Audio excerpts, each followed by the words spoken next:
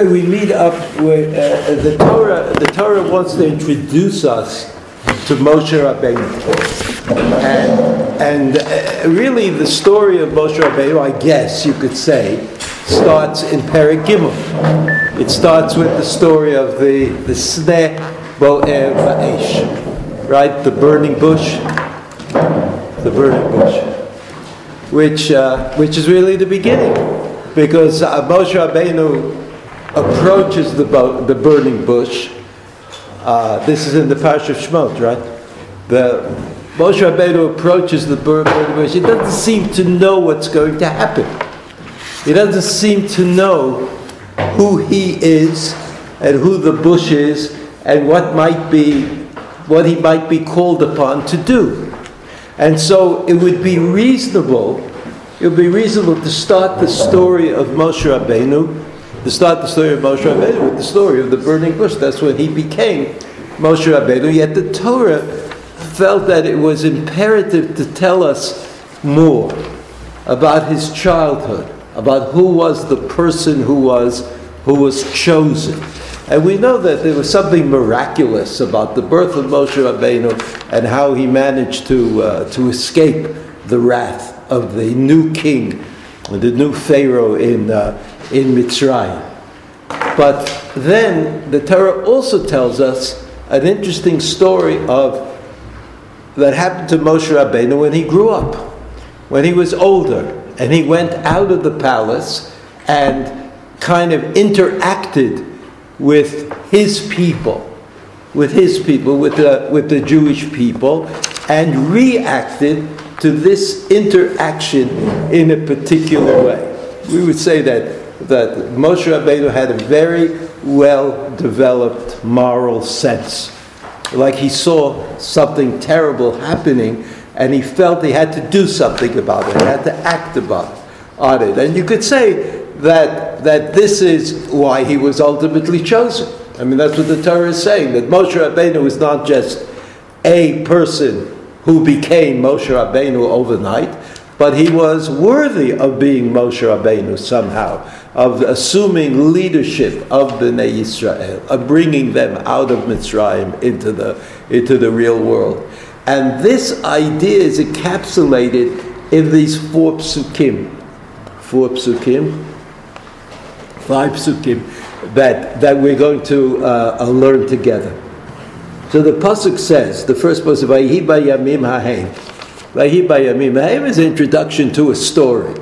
We know which Yamim we're talking about. We're talking about the new Pharaoh, the edicts that the firstborn children should be killed. It was not successful. It was successful. There's a kind of story there that we don't know so clearly. But then it says, Vayigdal Moshe. Vayigdal Moshe. And Rashi, if you look at the Rashi says, Halok v'aktiv Vayigdal Hayeled. The previous pasuk, it's not printed on the sheet, but the previous pasuk says Vayigdal Hayeled. The child grew up. And then the next pasuk says Vayigdal Moshe. Vayigdal Moshe. Amar Rabbi Yehuda Rabbi Eli. Well, these quotes are mostly from the Shmot Rabbah, from the Medrash called Shmot Rabbah. Also, it appears, most of the Rashi appears in the Tanchuma as well. So the Rabbi Yehuda Rabbi Eli, Harishon Nekoma, Vasheni Ligdula. That the first one was about his height, like he was tall, and the second one is that he became a great person. What do you mean that he was a great person? Sheminahu Paro al Beito. That Paro appointed him the master over his household. It's hard not to kind of click into Yosef, who also was a man of two cultures. Right? Yosef was a Jew, Ivri. He was the son of his father and the brother to his brothers, and he spoke to them in Hebrew. He spoke to his brothers in Hebrew, and he nevertheless Yosef was able to live in two worlds. And the brothers when the brothers came and confronted him, they didn't know it was Yosef, right? They talked to him, but they didn't realize at all that he might not be Egyptian. Like they didn't say to Yosef, you know, you really talking Egyptian with that funny Canaanite accent or something. It was Yosef was completely an Egyptian with the Egyptians. And he was completely a son of Yaakov with his brothers after he became identified. And here you have Moshe Rabbeinu has the same quality, right? He was taught by Miriam, his tradition, and who he really was. And he became, according to Rashi, Sheminahu Paro al Beito.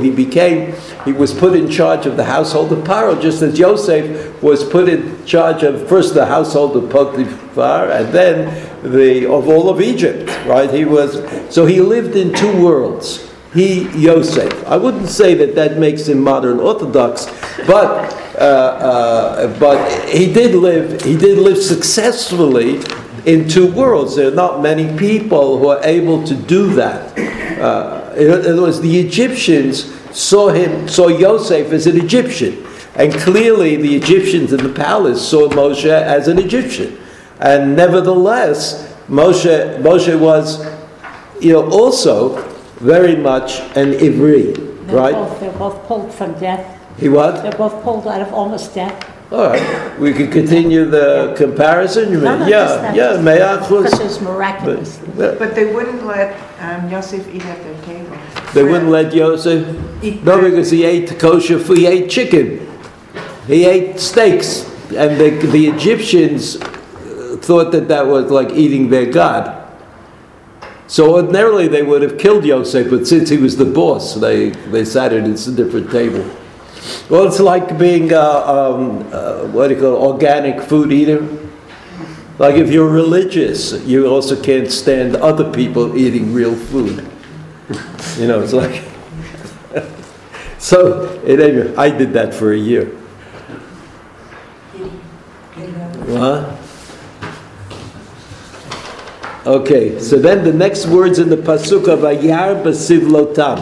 Vayar b'sivlotam, he saw their terrible trials. Rashi, Vayar b'sivlotam, Natan einav v'libo liyot meitzer alehem. Vayar b'sivlotam. So Rashi says something. Natan einav v'libo.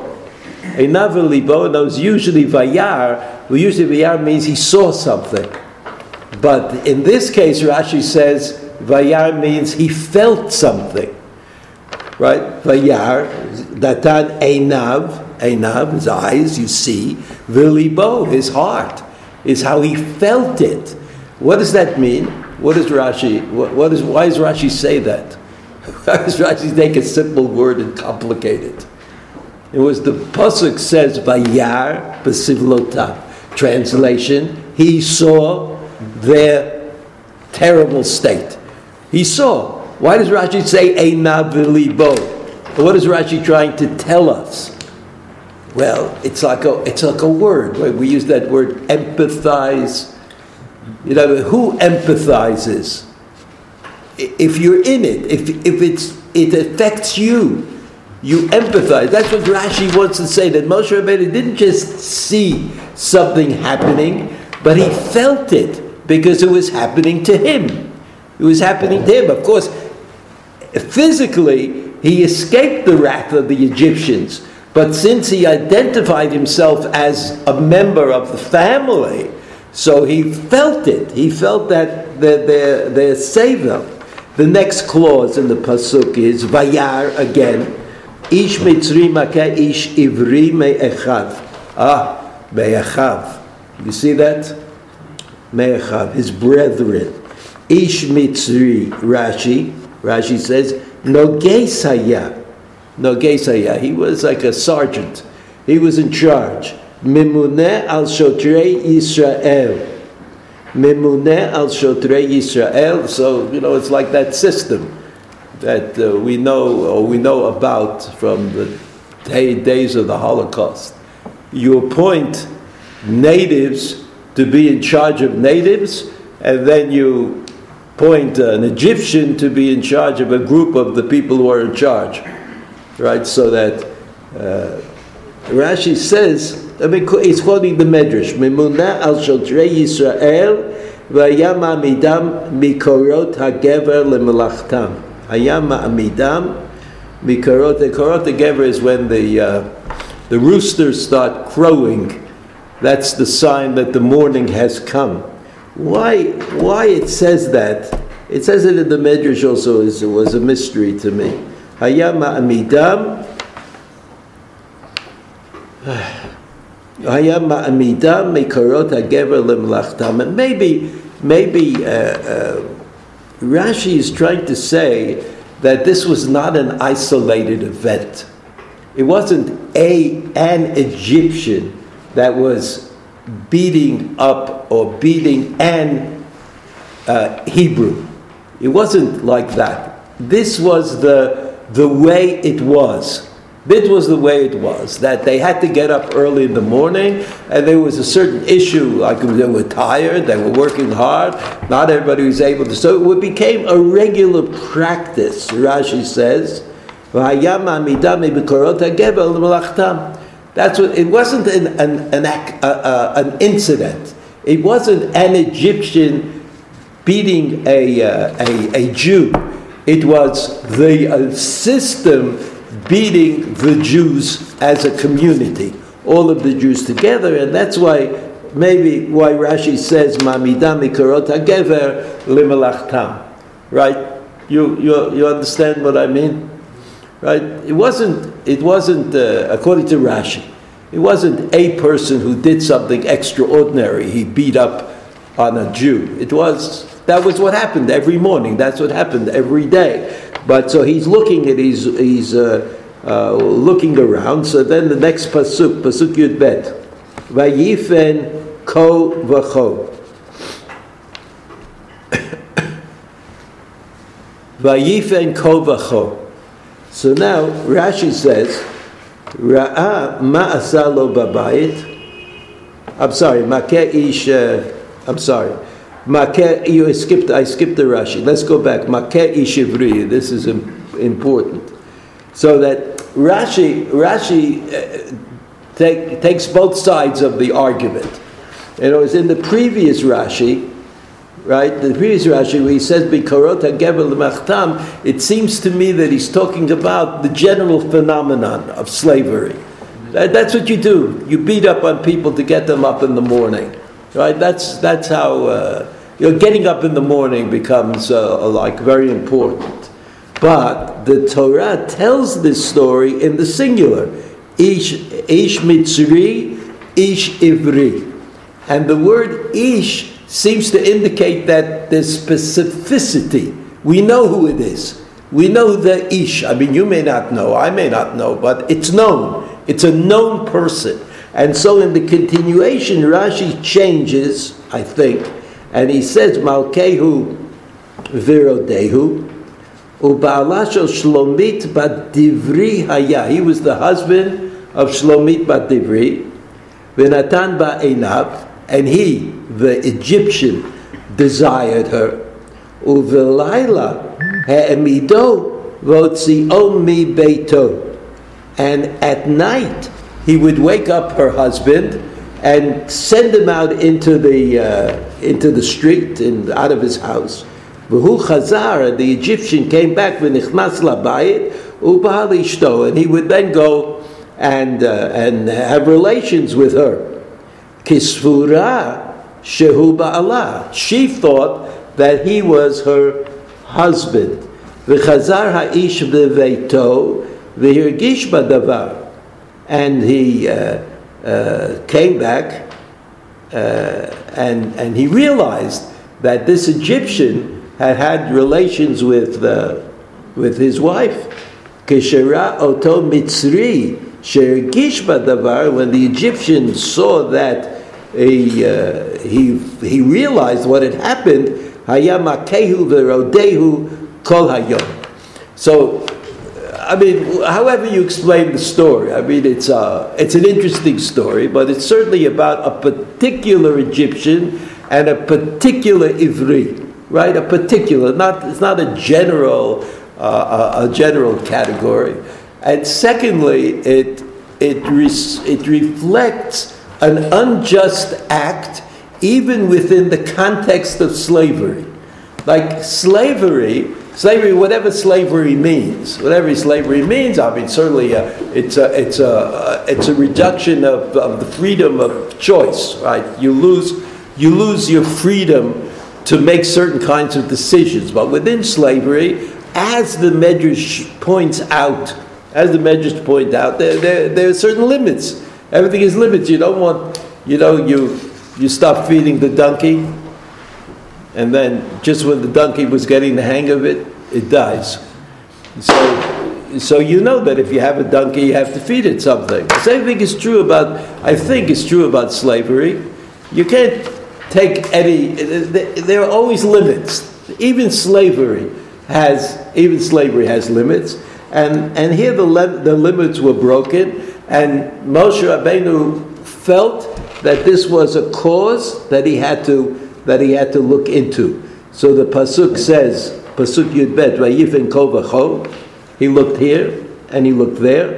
Rashi, Ra'a ma'asa lo babayit u'ma'asa lo basadeh u'lefi pshuto k'mashma'o. Vayifen kol v'chol means he looked in different ways. Kol v'chol means here and there. Like it's sort of the same. He looked there, he looked there. You would think he was looking to protect himself. But according to Rashi, Ma'asalo babayit, Ma'asalo basadeh, well, how would you explain the Rashi? That Moshe Rabbeinu was making a judgment. He was looking into the matter, so to speak. Like, what should his reaction be? After all, he just came from the palace. He was very close to the Pharaoh. He was in charge of what was going on in the palace. He had a certain and so he had to decide whether he would give up his position in favor of justice, of some sort of justice. So Vayiven kol v'chol, along comes Rashi, and Rashi gives this unreasonable explanation. Unreasonable because it's not the simple pshat, as Rashi himself says later on. So those of you who are halachist, you can think about it. We think about the Egyptians are the chayav in Arayos, right? The Sheva Mitzvot B'nai Noach. All of these are here. There's Moshe Rabbeinu is like checking it out. He's checking out like, what is it that I should do about this Egyptian, considering what he did, and he looked here and he looked there, and he came to a decision. And Rashi adds on, these kind of Rashis, hard to know who wrote it exactly. Rashi ends up by saying, Lefi pshuto kimashmo. We have no manuscripts. There are no manuscripts of Rashi written by Rashi. There are manuscripts of Rashi, but not Rashi written by Rashi, which would be handy. It would be nice if you could have because these kinds of things, and in the Gemara happens very often, that there's a little note or a little comment, and you're not sure whether Rashi wrote it or somebody like Rashi or with Rashi or Rashi's Talmidim wrote it. And here Rashi says, Lefi pshuto k'mashma'o. What is Lefi pshuto k'mashma'o? Why does he say it this way? I think what Rashi means to say is that the pshat is not sufficient, because Vayifen kol v'chol, it's not important. I mean, even you say that he looked here and there. What was he wanted to make sure that nobody else was watching him? Well, that's not important. I mean, of course, that's how you do whatever you do. The next clause, Vayarki ein ish. Vayarki ein ish. So Rashi, what does Rashi always do? Rashi always tries to make the Torah into a text that's impressive. It's not just the reflection of regular activity. It's true, Rashi doesn't do it all the time because he has a limitation. Rashi's system is, it comes out of Chazal. Rashi doesn't make it up, but he trusts Chazal. So when Chazal answer the question, Rashi answers the question. Chazal don't answer the question, so Rashi usually doesn't answer the question. This is true about everything except grammar, I think. I mean, I say it with great confidence, but I'll add on, I think. When it comes to grammar, Chazal did not deal with grammar. Chazal were not grammarians, they were hardly interested in grammar. They were interested to a certain extent in the meaning of words, of certain words, not in a systematic way. And the Jewish interest in grammar was pretty much a result of the interest that the Arabic grammarians had in Arabic grammar. They're the ones who got us into it. And so when it comes to grammar, Rashi sometimes quotes sources that are not Chazal, but that are grammarians, or that he works with. So for example, the Machberet Menachem, right? It's a book that Rashi quotes often.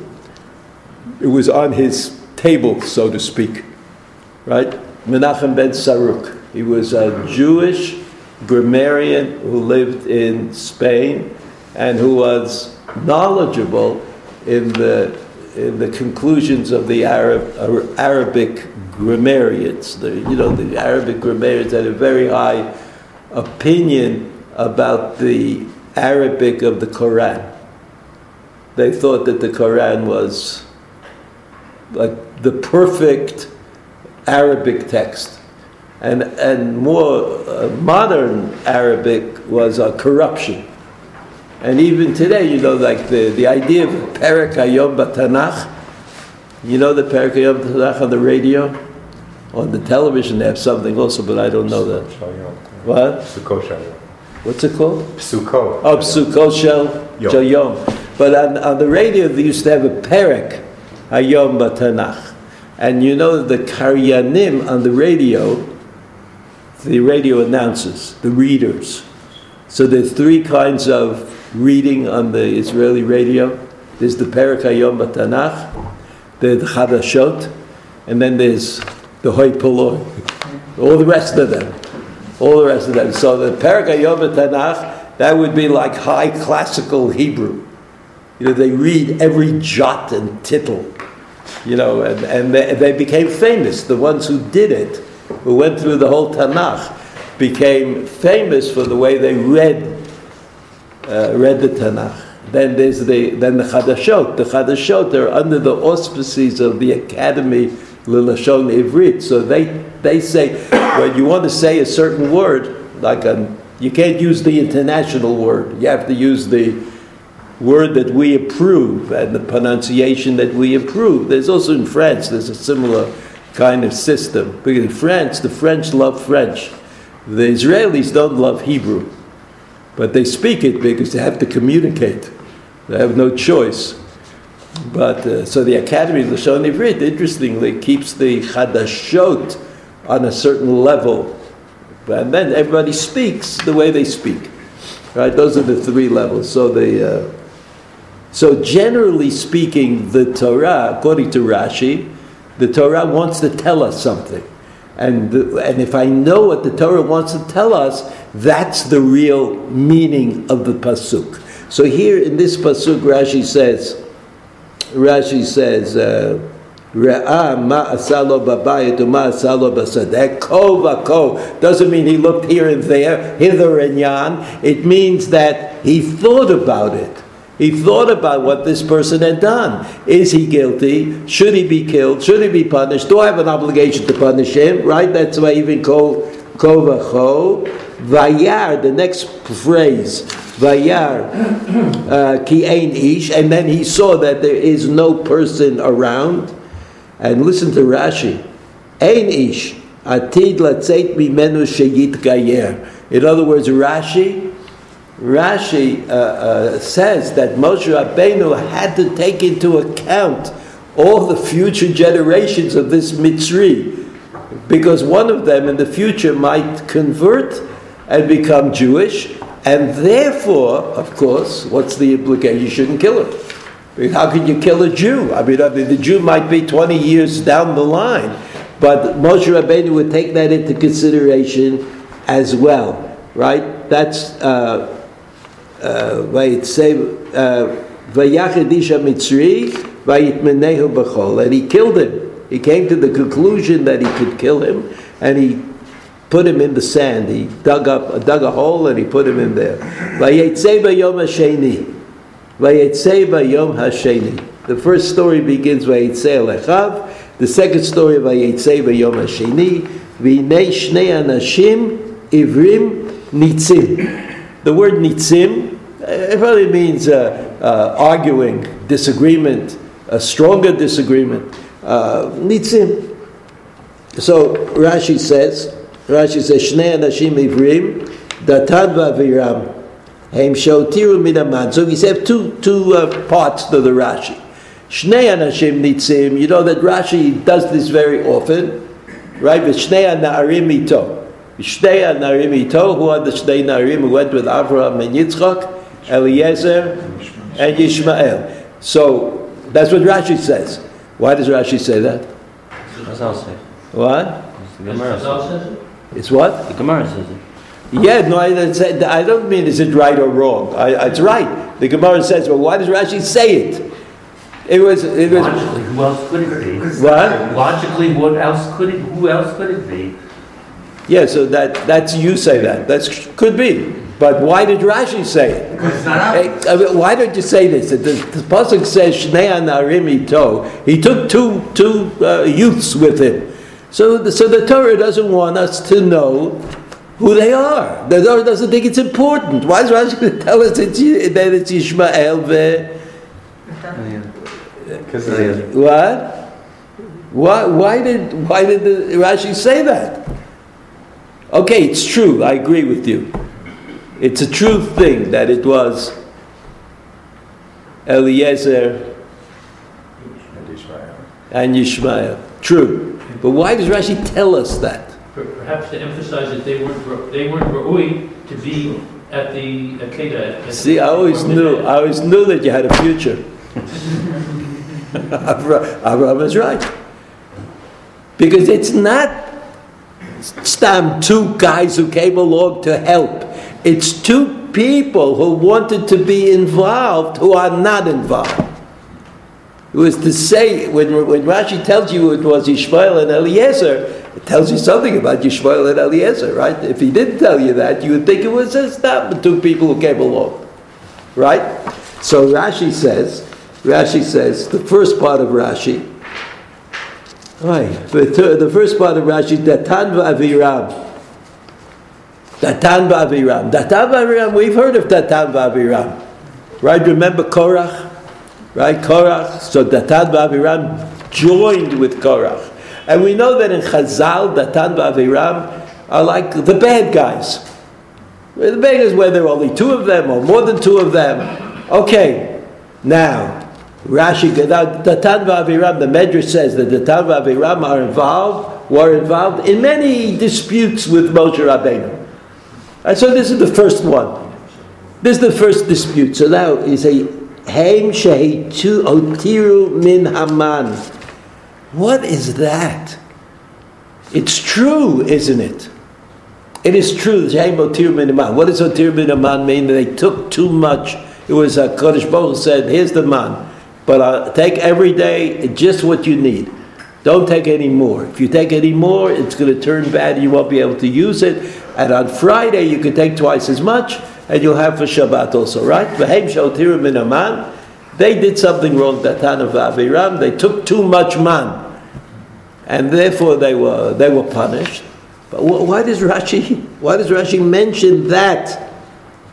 Why does Rashi mention that? So you say, there are two answers to the question that are good. One is, I don't know. I can't tell you. But I know that the man is about Shabbat. And that Hotiru min Haman contradicts the notion of Shabbat.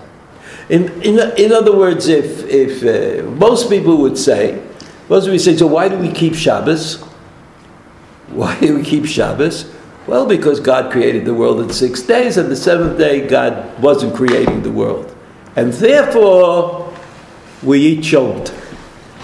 Seems odd. Like, can you imagine somebody tried to defend that statement? I eat choked because God didn't create the world on Shabbos? No, can't be.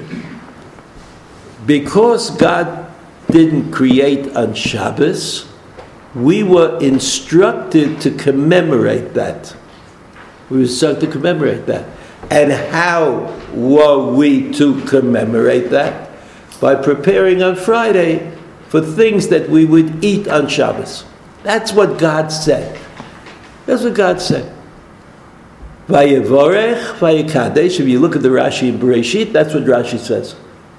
That's what Rashi says. That it was Bercho Baman and Kitcho Baman. That twice the bracha was on Friday. Friday you got twice as much man. Shabbos, you didn't get anything. You ate the bracha of Friday. That's what keeping Shabbos means. We're not imitating God. We're not imitating God by not working on Shabbos or not. That doesn't go. What we are doing is following instructions. Hashem said in the Torah, keep Shabbos, and this is how you do it. This is how you keep Shabbos. So that means that when Moshe Rabbeinu went to Paro, this is what the Medrash says. He saw all this terrible stuff going on with the people. He went to Paro, and he said, "Look, you can't work them 7 days a week. You can't work 7 days a week, day and night. You can't do this. They're gonna drop. It won't be in your interest. What is in your interest, O fair Paro? Give him a day off, and we'll make that day off Shabbos." That's what Moshe Rabbeinu said to Paro. So that Hua Datan and Aviram, Hua Datan and according to Rashi, introduced by Rashi, they're the opposition. They don't want Shabbos. They don't want Shabbos. Whatever the reason is, whatever their reasoning is, they don't want Shabbos. They don't want Moshe Rabbeinu leadership and being socially able to be sensitive to the social issues of the slave labor force in Egypt. No, they don't want Shabbos. Moshe Rabbeinu, he does want Shabbos, and therefore, Rashi says, "Heim shotiru min Haman." That's where they came from. That's why they were opposed to Moshe Rabbeinu. Moshe Rabbeinu was introducing Shabbos, and they were against Shabbos, right? And then nitzim, merivim.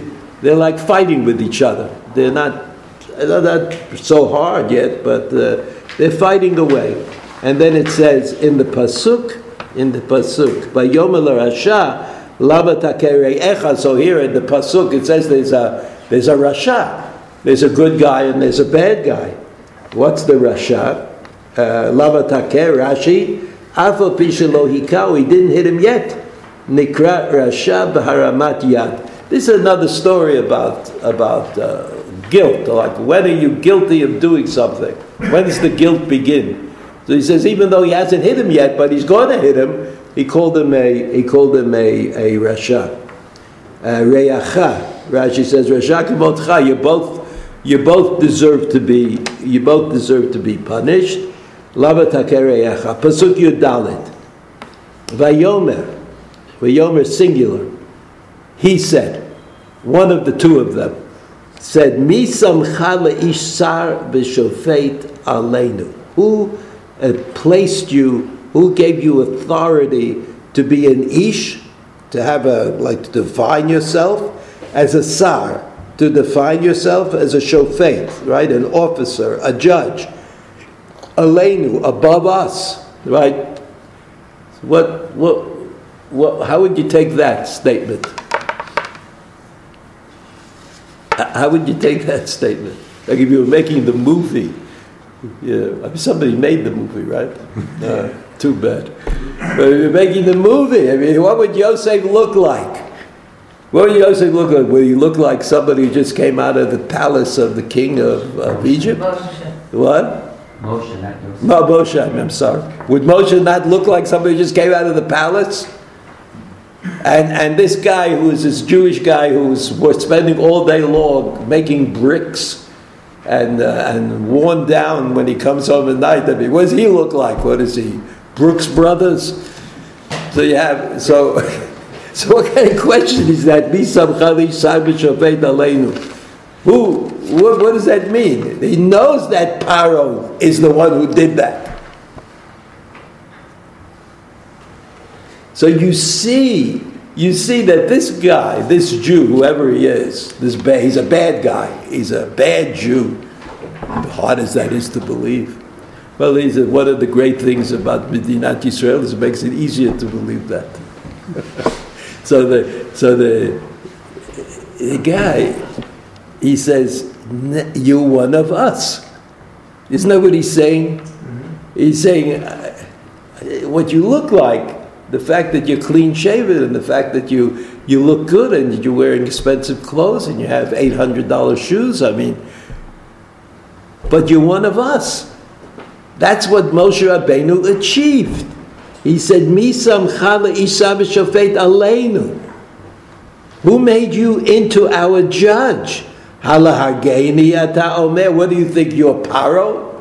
You think you're really one of those? Halahargeini. What do you say? Halahargeini ata omer. Who do you say that to? To somebody that you're quite confident is not going to kill you. You'd never say that to somebody who is going to kill you. Halahargeinu ata omer. He says, what do you think? You think you could judge us like you judged that Egyptian? You can't do that. You can't do that. Misamcha le'ish Rashi, Pasuk Yudalit, the wide lines, Arei odicha na'ar. You're not Misamcha le'ish, Rashi says, could mean, who made you a mature person? Who made you, give you the authority? Who made you a leader? Odicha na'ar. Halargeini ata omer. Mekan anu lemeidim. From here we learn Shaharago, B'Shem HaMeforash. It's an interesting sideline. Halargeini ata omer. Do you say that you will kill me? You'll kill me. Another way of saying that, you'll kill me with speech. So Rashi says that means, or that implies, Harago B'Shem HaMeforash. He killed him with God's explicit name. However, I don't know how that's done exactly, but in other words, it absolves Moshe Rabbeinu of the claim of murder against him. He didn't kill the Egyptian, according to this Rashi, but God killed the Egyptian.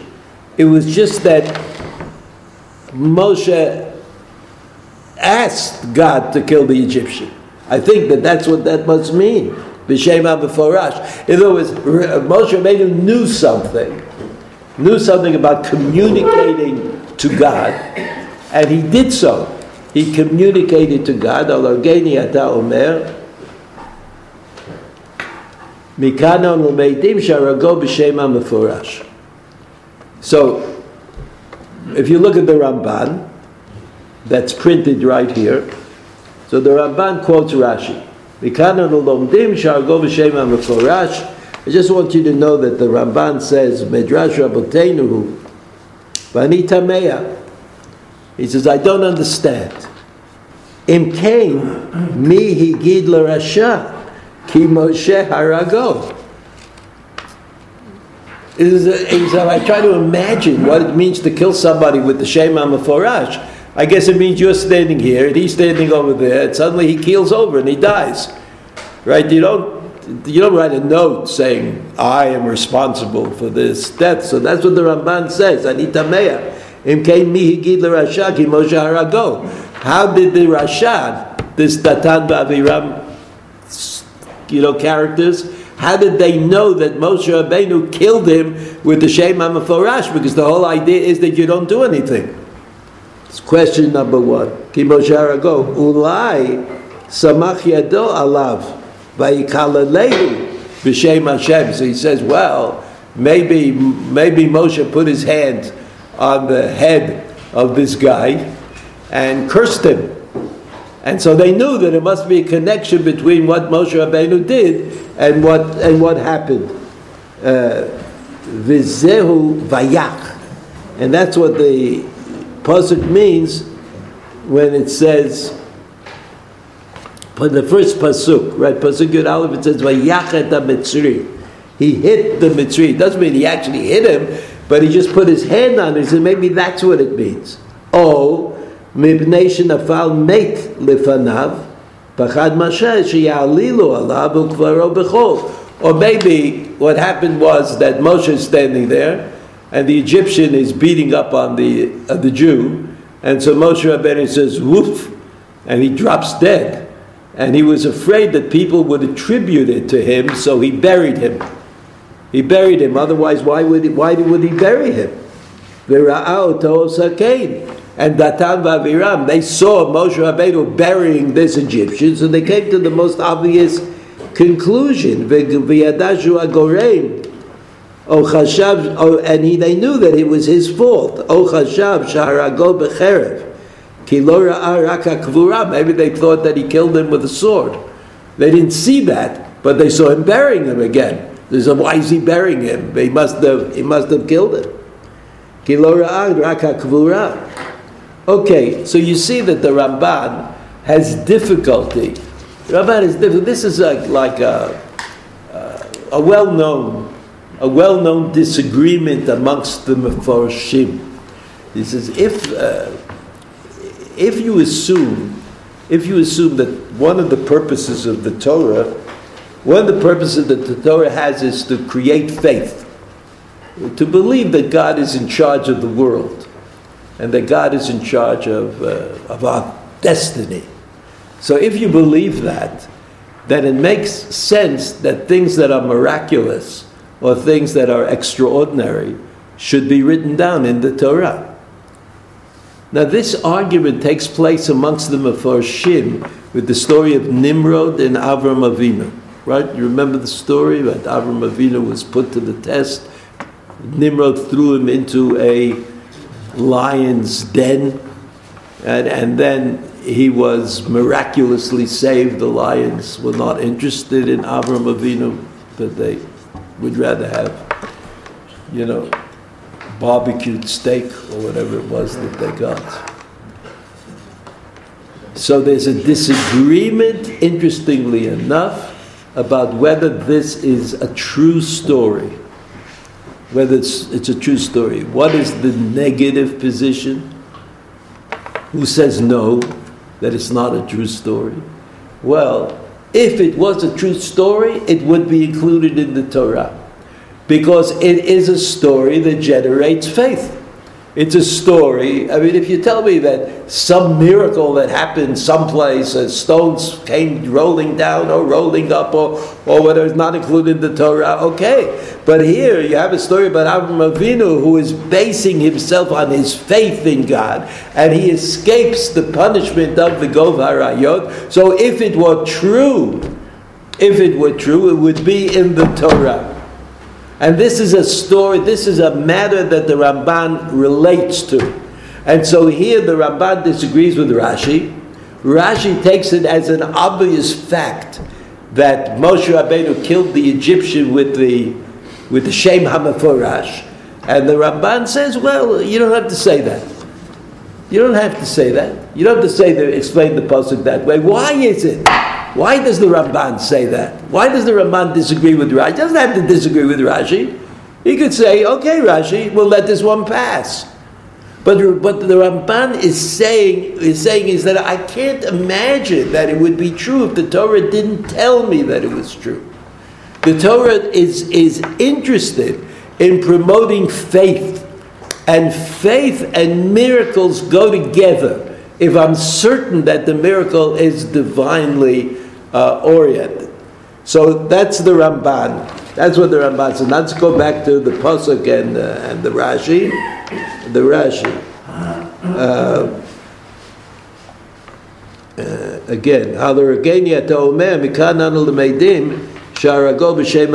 you see that at the end of the first wide line in the Rashi, the next line, Vayira Moshe. Kipshuto, Rashi says. This is backwards, right? First he says Kipshuto, and then he gives another interpretation. Pshuto means he was afraid. He said, it's out. Kipshuto Medrasho Da'aglo Al Shira'a Yisrael Risha'im Dileturin Amar Me'ata Shema Einam Ru'uyim Ligael. So here you have it. Here you have it. This is Rashi. Rashi introducing us to Moshe Rabbeinu. Moshe Rabbeinu was a man with a heightened sense of moral commitment. Such a heightened sense that he's willing to kill the Egyptian who was making it difficult for the Jew. He understood that on the level of individuals, right, you could still have justice. You could still have truth, right? Emet u'mishpat existed, as Abraham Avinu said. Emet u'mishpat existed for individuals, even in Mitzrayim, even under slavery, even in that. But the reason that Moshe Rabbeinu was walking around and looking at things was because he experienced a moral dilemma. Everybody knows that HaKadosh Baruch Hu said to Avraham Avinu, 400 years in Egypt. Yes? 400 years in Egypt. Everybody also knows that they were actually in Egypt 210 years. How could it be? How could it be that HaKadosh Baruch Hu says 400 years and it was only 210 years? So we also know the answer to that question. The answer to that question is that tshuva works. Tshuva works. That even if the punishment has been designated and formulated, of course there are rules to that as well, but even though the punishment was formulated, it was possible to change it if the people did tshuva. Okay, so Chazal said they didn't do tshuva, they were beyond tshuva, unable to do tshuva, so weakened that there was nothing left to them morally. Okay, that also worked. That also works, so let them out earlier. So Moshe Rabbeinu didn't understand why they were still in Mitzrayim, why they were still slaves in Mitzrayim. Didn't understand. Because he said, look at the situation. They're being oppressed, they're working hard, they have no recourse, there's nothing to look forward to. How come they are still enslaved in Mitzrayim? And so Rashi quotes the Medrash Da'aglo Al Shira'a Yisrael Risha'in Dileturin. He saw bad people in Am Yisrael, Amar Me'ata Shema Einam Re'uyim Ligael. So he said, maybe they're really not worthy of redemption, right? They can't get redeemed, right? Achei nodah hadavar, he says. Achei nodah hadavar. Vayira Moshe.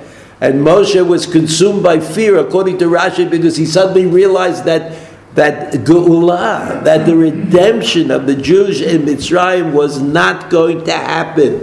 Not right yet, right then. Vayomer achei nodah hadavar k'mashma'o umedrasho nodah li hadavar shehayiti tameya alav. I figured it out. That which I was wondering about, Rashi says, Machat u Yisrael mikol shivim umot liyot neredim bavodat parech. He says, why is it that amongst all the nations in the world, only the Jews are oppressed by this terrible weight of labor that they have to undergo? I now see that they deserve it. Though you see that the story of Moshe Rabbeinu is like, it's as though Moshe Rabbeinu says, look, I know I'm chosen. I know I'm the one who's going to lead Bnei Yisrael out of Mitzrayim, but am I going to be able to do it? I mean, they have to deserve it. It's not like they are trained animals and I'm going to come and lead them on a leash out of Mitzrayim. There's got to be some way of resolving this slavery and freedom. There's got to be some way to get the Jews out of Mitzrayim. And right now, Moshe Rabbeinu said the result of my investigation is negative. I don't understand it. And the version in the Mishnah, in the Medrash, if you look at the sheet, the next paragraph, Ata mevakesh lo ne'emar el ata omer מכאן אתה למד ששם מפורש הזכיר על המצרי והרגו. Right? Remember the שם המפורש.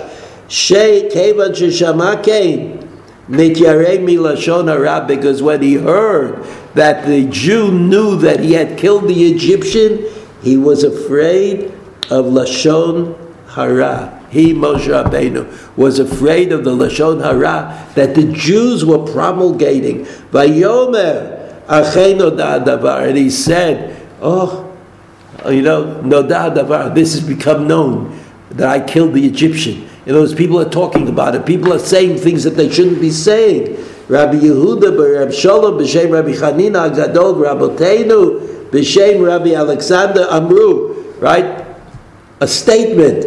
Haya Moshe meharher b'libo v'omer. He would think in his heart and he would say, Machatu Yisrael.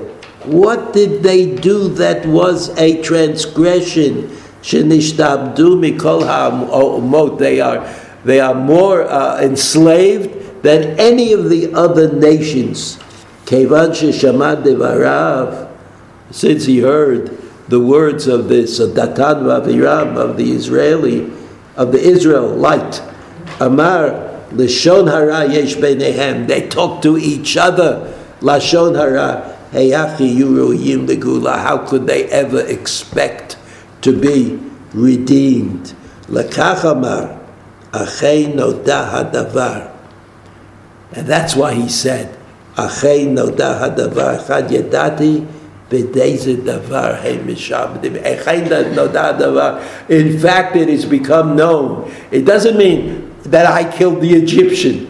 It's become known to me why the redemption does not come. So here's Moshe Rabbeinu speaking, perhaps not like the leader, but speaking like the one who can't imagine that leadership would help, that there would be a difference, which will explain in turn Moshe Rabbeinu's reaction to the sneh, and why he wasn't enthusiastic about it, and why he didn't want to run for the opportunity of leading the Jews out of Mitzrayim, because he thought that they were not ready, that they would not be able to leave Mitzrayim, and that they'd have to stay for the full 400 years that were promised to Avram Avinu, which meant another 190 years, 190 years more than they had been in Egypt at that time, because they were, after all, promulgators of Lashon Hara. Now, you know that Rav Nachman of Braslov had the same issue. Rav Nachman, in many places, he lived in the Ukraine, which probably today is still, except for the Braslovers who go on Rosh Hashanah and leave them a lot of money, it's still a very poor, underdeveloped place. And Rav Nachman couldn't understand that after his great-grandfather, the Baal Shem Tov, came into the world and brought light, a new kind of light, a new kind of understanding. He says, why don't we get redeemed? Why don't we get redeemed, we the Jewish people? I mean, if redemption is coming, now's the time. This is what Rav Nachman definitely thought that. He thought he would also have a significant role in this redemption. But that's not the point that I'm interested in. But he saw his situation, or the situation of the Jews in the Ukraine, in Russia, as being similar to the Jews of Mitzrayim. Similar to the Jews of Mitzrayim. They were downtrodden, they were beaten, they were difficult, they lived in great difficulty, and the Jews that he had anything to do with all managed to keep the Torah and the mitzvot and to be in a successful manner. And so I'd like to just look with you quickly at a passage from the Likutei Halachot. Likutei Halachot is a big book, very big. It's like 10 volumes usually. There are two forms, but the one that's usable is the 10-volume one written by Rav Natan, who was a Talmid of Rav Nachman, and who was able to write that. He wrote down all the Torot of Rav Nachman. He had one of these memories. Rav Nachman only spoke on Shabbos or Yontif, and so whoever Rav Nosson had to remember what he said, Baal Peh. It's a good thing if you want to be remembered favorably in history. It's good to have a Boswell or Johnson, one of them. Boswell. It's good to have. It's good to have somebody like that. What? Boswell. Yeah, Boswell. Do you know there's the Lubavitcher Rebbe, the Lubavitcher Rebbe who gave these very long, involved sichot also on Yamim Tovim. He had a person like that. He's still alive. His name is Yoel Kahn, who remembered what the Rebbe said. The Rebbe would speak like for 4 hours, like he thought no one had anything to do. So he would just speak endlessly. Well, they also sing a little bit in between. But Yoel Kahn would then, after Yontif, would write it down word for word. He was like a living tape recorder. And all the sichot, the volumes of sichot that they printed in the name of the Lubavitcher Rebbe, that's him. That's him. Like the Lubavitcher Rebbe said it, but he wrote it down. So this is Rav Nosson. Rav Nosson wrote an interesting, very big book in which he tried to show that halacha can be integrated with the ideas that Rav Nachman presented, mostly in the book, in his main work, which was also written by Rav Nosson.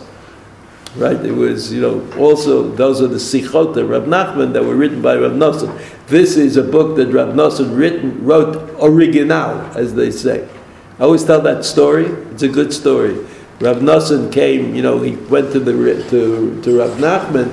Rav Nosson went to Rav Nachman and said, I'd like to say a Torah, my own Torah. I'd like to write up a Torah. And it was like Erev Pesach. And he came to the Rebbe to ask permission. It was like chutzpah to write your own thing without permission from the Rebbe. So the Rebbe said, okay. He says, but review, before you do it, just review the Torah. He says, what do you mean review the Torah? He says, well, Shas and all the books of the Zohar, Shulchan Aruch, and all the literature of Kabbalah. So if somebody told me to do that, I would take that as a no. So he tells the story that he was there Erev Pesach. So he says, well, I finished Erev Shavuos doing all of that, and so I started writing my book. So it's not accidental. It's not accidental. So in any event, he writes this,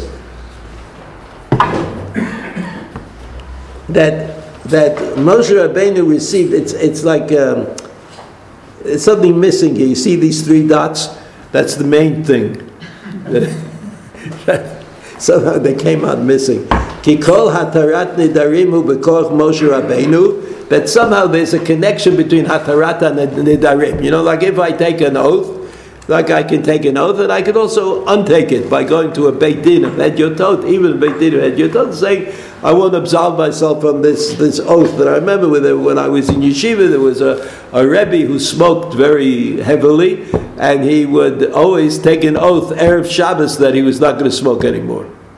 And so by Sunday morning, he came to the yeshiva, and he got 3 guys together to have Hatoras Nidorim. So it didn't work. It's like promising yourself that you're going to go on a diet Erev Tisha B'Av. It doesn't always work. But Hatoras Nidorim u'b'koch Moshe Rabbeinu, something to do with Moshe Rabbeinu. Shu harishon shenatan lanu et haTorah ve'elav gilah Hashem yitbarach sod nidarim v'hataratan.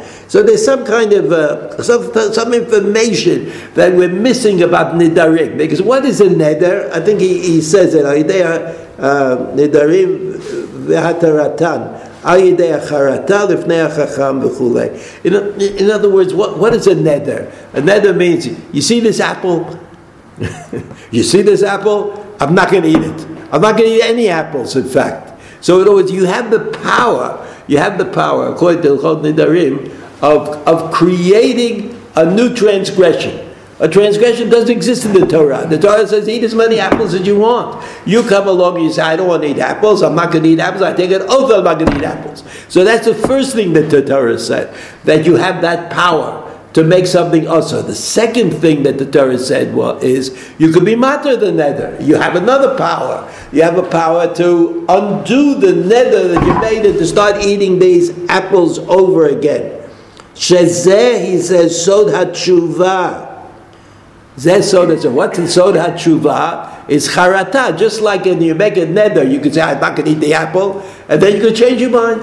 And you can say, I do want to eat the apple. So the same thing, that's tshuva. Tshuva means I don't want to do it anymore. I don't want to be that way anymore. That's the charata.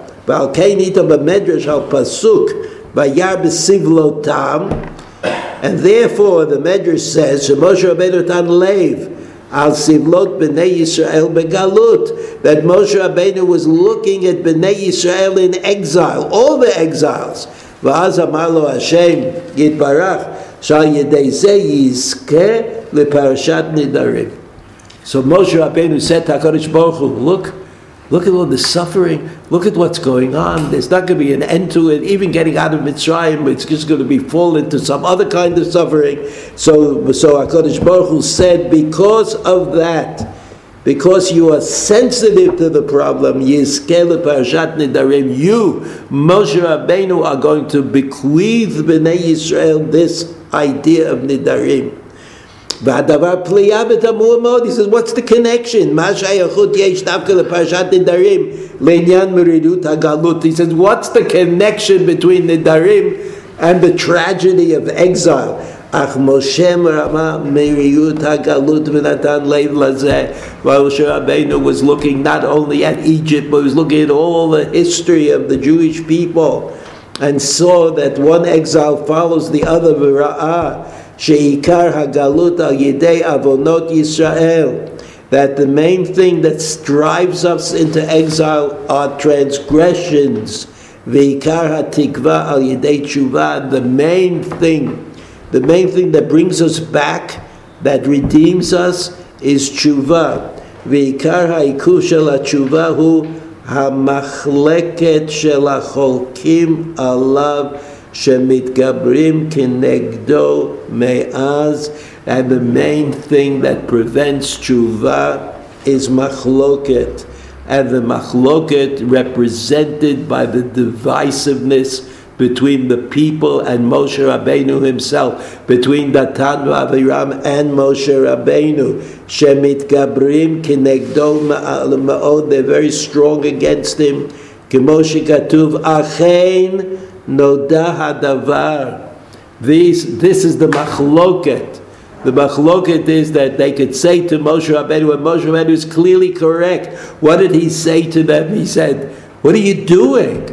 Why are you standing and beating up on each other? I mean, we're slaves in Egypt. We've got to get out of here. How could you be so trivialize your situation in such a way? So he says, that's the machloket. Which means lashon hara, machloket. V'dashu rabotenu zichronam levracha. Shenodalo sod hagalut. Achein noda hadavar. What became known to Moshe Rabbeinu? Sod hagalut. And what is sod hagalut? Shehu b'shvil hacholkim v'adiliturin. That's what the Medrash says. We saw it. He know shehevin shayalo koach la'ashiv Yisrael b'tshuva. He knew that he would be able to do it, that he would have to somehow get them to do tshuva. So he says that's the power of Nidarim. The power of Nidarim is that you can establish a boundary that doesn't exist in the Torah and use that boundary to fix yourself. The Rambam also says it in the Yad. The Rambam says the same thing. Somebody who wants to fix himself and knows that there's something wrong with him and knows that tshuva is not sufficient, it doesn't do it for him, that person can use neder, can use the idea that you can make a vow and create a boundary that is immovable, right? It's unchangeable. You could create that boundary. You could create that boundary and therefore move on to tshuva. So here's Moshe Rabbeinu. Moshe Rabbeinu, according to Rav Nosson, becoming aware of what's going on. And that's why he was walking around amongst his people. He wanted to understand why the Galut had not ended and why it was that the people were subject to ongoing tragedy day after day after day. And this was the preparation that Moshe Rabbeinu himself underwent in order to, before he stood at the sneh, at the burning bush, where he was given the job that he had learned to understand. And the job was not just a job of taking the Jews or leading the Jews, being a tourist guide, or going to Paro and telling Paro that this Makkah is going to come and that Makkah is going to come. But Moshe Rabbeinu had a real job, and his real job was to help people understand that redemption was dependent on them, on their actions, what they did, and how they reacted to what was going on in the world. And Moshe Rabbeinu apparently was at least mildly successful in doing that, because, as you know, the Jews did manage to leave Mitzrayim. Tov. Have a good Shabbos.